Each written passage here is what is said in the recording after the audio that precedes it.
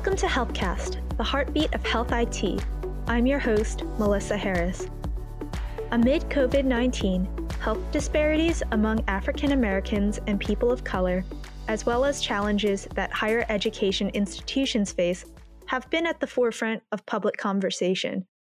But even before COVID-19, historically Black colleges and universities, or HBCUs, have been trying to uplift African Americans in research, academics, and career opportunities. They've broken ground in fighting health disparities, have brought diversity into the academic and research community, and are overcoming public funding and grant-seeking barriers. Today, we continue our HBCU podcast series, which began on our sister podcast, GovCast, to speak with Stillman College President Dr. Cynthia Warwick. She's the first female president of Stillman and has extensive experience in both pharmaceutical and health services research. She brings that background to the table with her work with the National Institutes of Health and Centers for Disease Control and Prevention to uplift medical and biological sciences at Stillman while bridging the federal funding divide that HBCUs often face. She'll go into it more, but this conversation will help you learn more about the role that HBCUs and academics of color play in the health space and why it's important to uplift these institutions. All right, Dr. Warwick, thank you for joining me on HealthCast today. Hi, how are you doing? I'm doing fantastically. Great. I wanted to first start by focusing on you and your career leading to your presidency at Stillman College. You have extensive experience in pharmacy and health services research, and you have been in positions in higher education for over 20 years. Now, as president of Stillman College, how do you bridge those two notable areas of your background in your position? Well, throughout my academic career, I have moved my academic into administrative, I guess that's what you might call it. As I assumed a chair and dean and then president positions, I still continued to do my research. I was still involved actively on NIH, that's National Institute of Health, study sections that review grant proposals. I still review grant proposals for the CDC. And right now, I also serve on the Federal Advisory Committee for the Department of Veterans Affairs Education Committee. So all of those things kind of blend together in terms of my background in pharmacy and health services and really facilitating a health services biomedical research program at Stillman College. That's fantastic. And as an African American woman in a position of leadership, how do you lead at your institution and how do you encourage rising women of similar background at your college to pursue fields like health and medicine? Thank you. You know, I am the first female president of Stillman College in 144 years of its existence. And it's been great. And one of the things people really wanted to celebrate, oh, you're the first woman, you're the first woman. But I looked around and I said, okay, this isn't really about me. This is about women's leadership. And what can we do to promote other female first? So we started recognizing the Alabama female first because women don't get recognized for the work that they're doing. And so every year, except this past year because of COVID, we select a group of women who are first, just like me, like the first Supreme Court Justice, the first Congresswoman that was a female representing Alabama, the first female president at the University of Alabama. And so we had the first African-American female Miss Alabama. So we look for a lot of those female first so we can lift them up and recognize that many times women are forgotten. People take us for granted for all the great work we do. And this next year, what I want to do is we'll have our fourth class of Alabama Female First.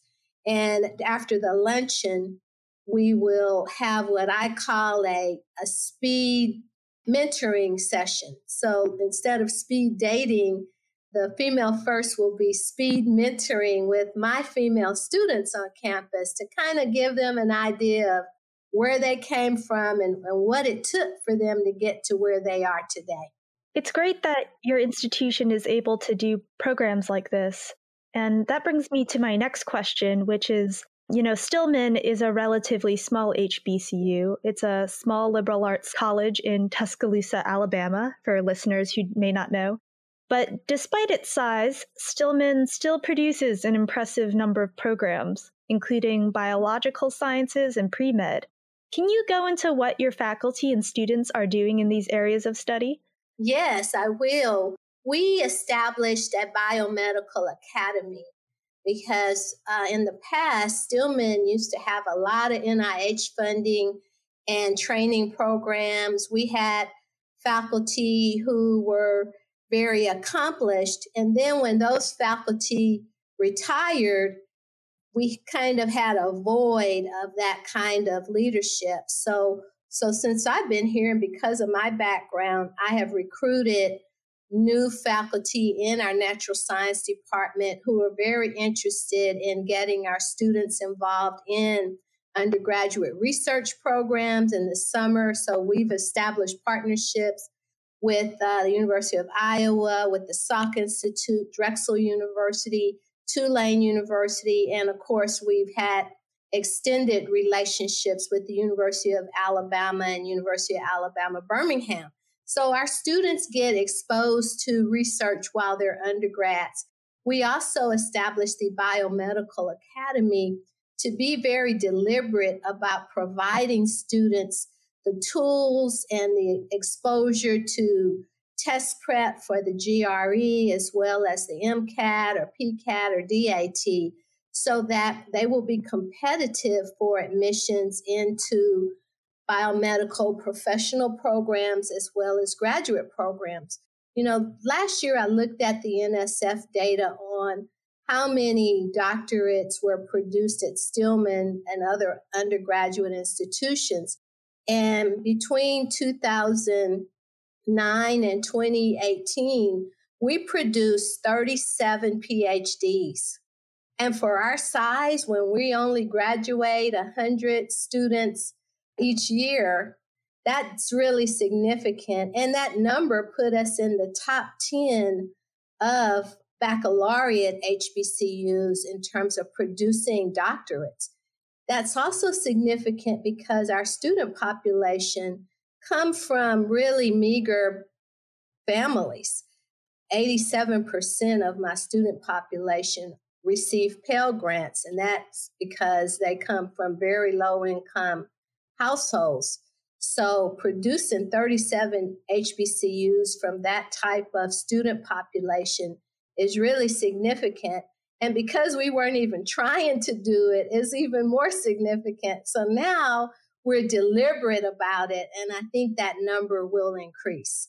Yeah, definitely. And, that makes me wonder, how does the work that your students and faculty produce differ from normal liberal arts schools? You're an HBCU and you noted all of these rather impressive facts about your institution in recent years. So what value does being an HBCU campus like Stillman have for specifically medical studies and research areas for African American students? Well, I'm glad you asked that question. Stillman has been in existence for 144 years, and biology is our number 2 program. We have over 130 biology majors out of our population of 790 students. So that's a significant number when you have 27 degree programs. And Stillman has really, I think the HBCUs do a great job in the sciences because of our size. When you start looking at the turnover in terms of undergraduate science majors at your big universities, because they don't get the same type of nurturing and contact with faculty and that kind of support that people need. And everybody needs it if you're going into medicine or pharmacy or biomedical, anything. And so we're able to do one-on-one type of tutoring, faculty mentorships, student mentorships, partnerships with major research institutions. And if you have 100 students in a class as opposed to 15 or 20 students in a class, it's easier to do that kind of one-on-one, answer questions. Students feel empowered. They feel like they can come and talk to their faculty members. They know their name. They know when they're not there, and they know when they're present, and they know to drive the work, to make them do their best. So I think HBCUs are really important in terms of ensuring and respecting African American culture, but also expecting greatness from their students and making them do their best work. Speaking of work with major research institutions and generally with big public funding from, federal agencies like the NIH and CDC, like you mentioned, federal grants and contracts are a key way that some studies across the academic space get support. But as we've talked about with officials from Tougaloo on our sister podcast, GovCast, HBCUs don't receive a fair share of those funds. Why is federal funding important to HBCUs like Stillman, particularly in biological and medical research? And what barriers are there, in your perspective, that contribute to disparities in federal contracting and grant receiving to HBCUs? Right. Well, I think you had two parts of that question is why are these types of research funds, grant funds, cooperative agreements, contracts, why should HBCUs get a bigger piece of the pie? Well, right now they have such a small percentage of the pie, but yet in the biomedical sciences, we produce more STEM graduates than these major research institutions that get these millions of dollars in NIH and CDC and NSF funding. So we do more with less, and I think it would be more efficient and effective to increase the amount of funding, both grants and contracts, to HBCUs because the demographics of the nation are changing. And we need representation of all ethnic groups and all types of people, gender, et cetera, in our research institutions and in the federal government. In order to do that, we really need to support HBCUs because they bring a lot of those STEM graduates of color into the workplace, into graduate programs and health professions, where we're experiencing these health disparities in these populations of color. So in order to address that, you need more practitioners of color, more researchers of color. When somebody from a particular cultural background looks at a problem, they will come to the problem differently from someone. You may have the same type of content, scientific expertise, content, but that cultural competency that you bring to the table is missing. So for example, we have this COVID-19 vaccine rollout. We know that people of color have been disproportionately impacted by mortality and incidence of COVID-19 positive cases. We know that in order to get those vaccines out to those populations, we'll have to work with a more culturally competent basis.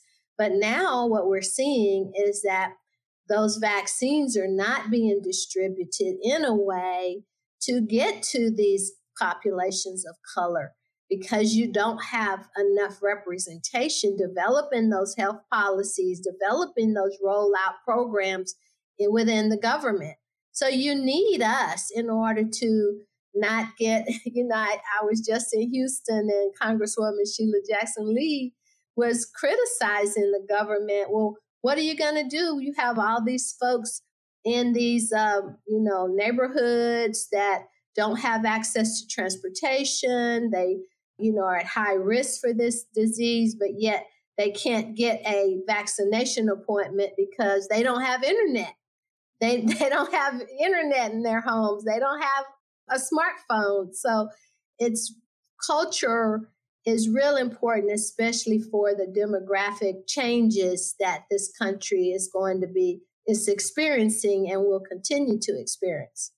I want to piggyback off of that in a moment, the health disparities conversation and COVID-19. But before I do, I just wanted to ask you, what is Stillman doing amid, these various barriers of accessibility to federal support to better connect and find opportunities with the federal government, either through funding or by finding career pathways there for your students?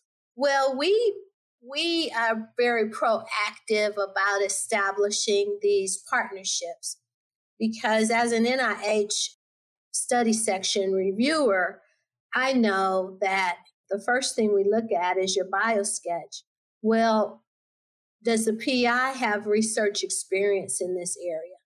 Do you have publications in this area? Do you have mentors or partners that work with you in this area? How current is your research in this particular area?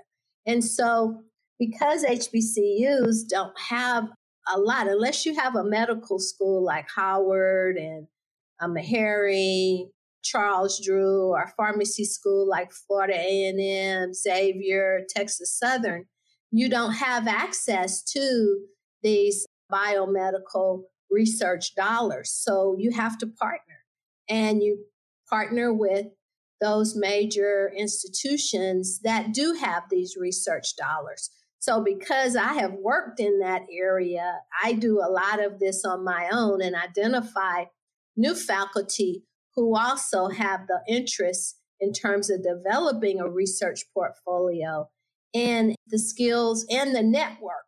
I think that's one of the challenges is how do you develop a network in biomedical research so that you can expand those opportunities, partnering with companies on contracts, partnering with major research institutions on grants. So what previous administrations have done long ago, I've been in this business a while, they required major research institutions to have an HBCU partner. They required contractors, federal government contractors, to have an HBCU as a small business partner. That way, they bring them on board to do part of the work so they can build that portfolio of research and then expand into getting their own work. So it's kind of like a train the trainer kind of, mentor protege type of relationship. Well, we work with the Tougaloo Research Foundation to help facilitate these mentor protege types of activities, especially when it's regarding DoD and our cybersecurity program. In terms of biomedical, I have a huge network by serving as an NIH reviewer and a CDC reviewer. So I have access to a lot of researchers that others don't, and I have built rapport over years with those groups. So now when they're looking for diversity, they call me and say, well, Cynthia, what do you have any student that's interested in this? And I start grooming those students for these relationships. So that's what we do at Stillman. That's fantastic, especially given the position you're in. That's certainly a unique aspect, that you could bring to your students and to your faculty. I want to go back to that issue of health disparities among people of color, especially amid COVID-19. That's become very apparent, as you said. You sort of touched upon it already, but from your perspective as someone who has a lot of research background in this area, what other factors do you see playing into these health disparities? And on the topic of HBCUs, how can institutions like yours and, increasing support for researchers of color help bridge these disparities? Right. Yeah, I think we already had disparities before COVID-19. And COVID-19 has illuminated even more disparities. And this disparity in terms of culture and understanding access, I think a lot of people think everyone has what they have. Everyone has a college education. Everyone has a car. Everyone has an iPhone. Everyone has, access to professionals they can call upon for advice, for medical advice, etc. And when you start looking at populations of color, you don't see that same amount of representation. When you think about the number of African American physicians in the United States, it's less than 3% of all physicians. When you think about, that same term of researchers, those numbers are very small. So you really can't, that person is not accessible to their population. So it's important that we increase those numbers so that that representation and that cultural understanding is there. Otherwise, policies will just continue to be developed for the larger members of society that don't have these access issues and education issues and, fear of the hospital. When I was growing up, it was a segregated healthcare system. So Black people couldn't even go to white hospitals. So they access healthcare differently because of segregation. And now we have to have more Black doctors and nurses and physician's assistants and nurse practitioners and anesthesiologists and surgeons and the whole 9 yards in order to better make the population feel more comfortable interacting with the healthcare system so they will access it. And you don't have that discrimination or those, I guess, subtleties that make people not trust the healthcare system. So it's a lot to it. And then, of course, we've got to expand healthcare so that everybody has access to prescription drugs and good medical treatment so we can bring up the whole United States of America's healthcare. Yeah, and on the topic of COVID-19, I, of course, have to ask you about how Stillman is operating to keep the health of your students and faculty safe amid the pandemic. Technology has been something lots of students have been, using as well as faculty. So how has technology played a role in reducing the spread of the virus on your campus? And also, is your school doing anything to contribute to research or work around COVID-19? Yes. Well, we're doing all of the above. So in March, when the pandemic pretty much hit around our spring break, we extended our spring break a week and got all the faculty technology because a lot of our faculty use technology on the campus and did not have their own laptops at home. So that was the first barrier we had to cross, is making sure that our faculty had the technology they needed in order to teach fully online. Then when the students came back, we got them the technology they needed because many of them did not have their own laptops. So we were able to get Chromebooks for all of the students. And, it was, everybody was looking for these Chromebooks. So we got in early orders, but there were so many back orders, it took us a while to get to the other students. Then we joined the University of Alabama, Birmingham's Guide Safe program, which is a testing program. And this, again, tells you about culture. So their expectation was that students would test for the virus at one of their test sites in advance of starting the fall semester.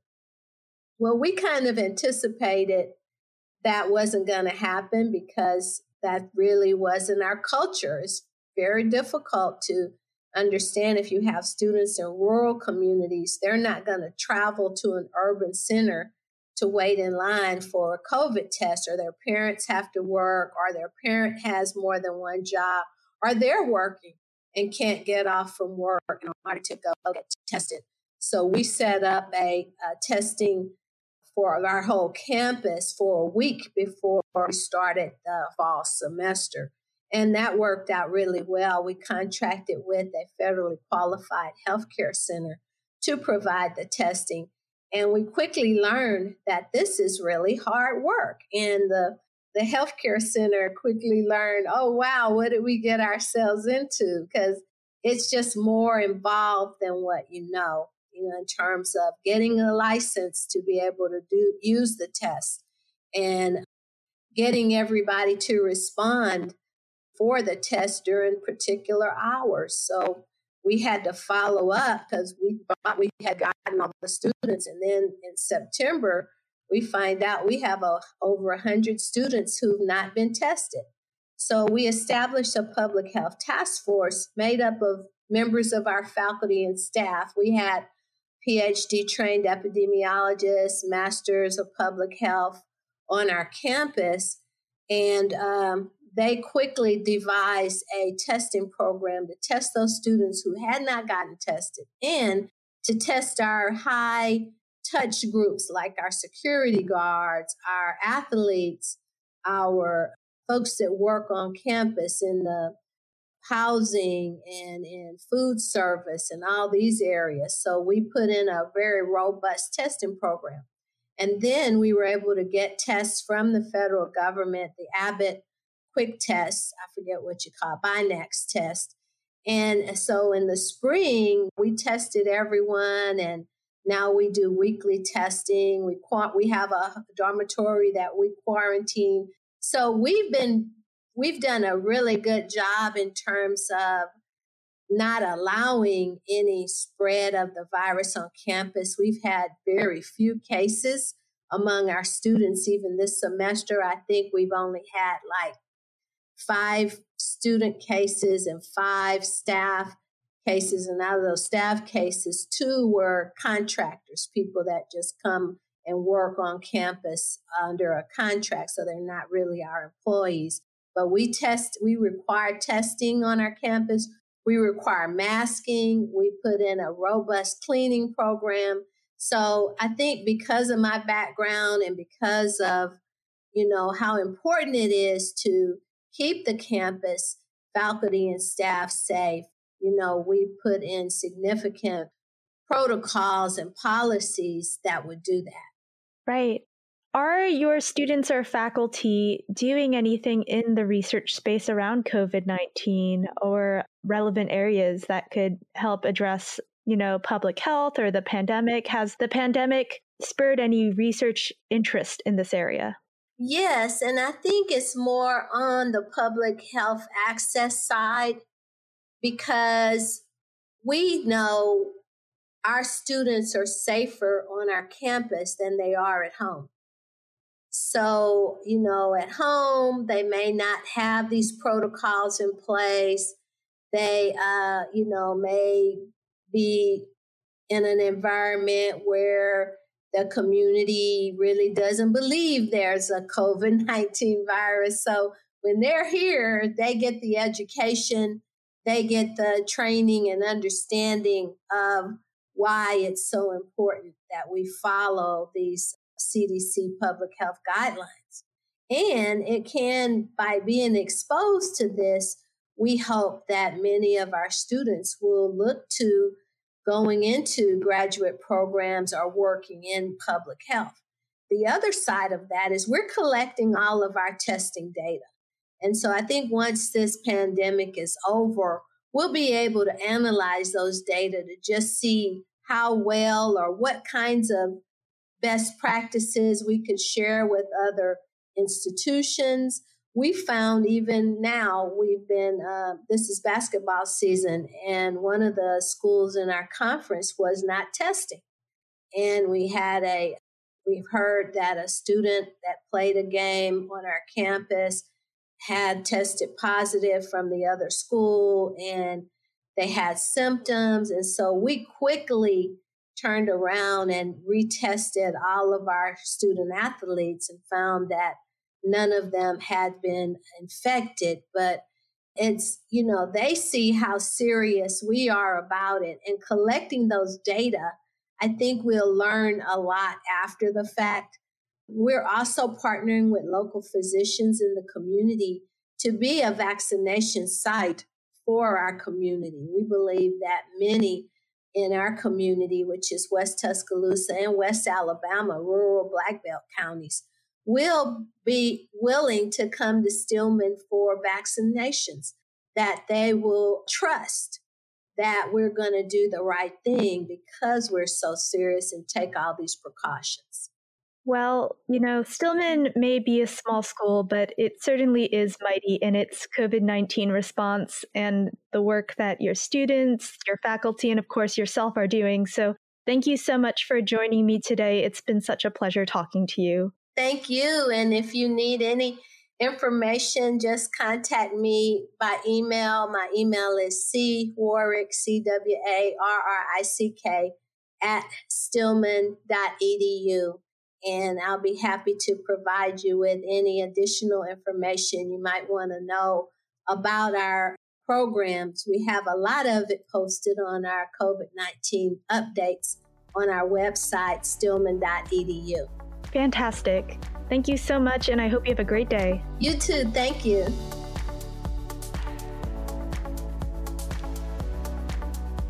HealthCast is a production of Government CIO Media and Research.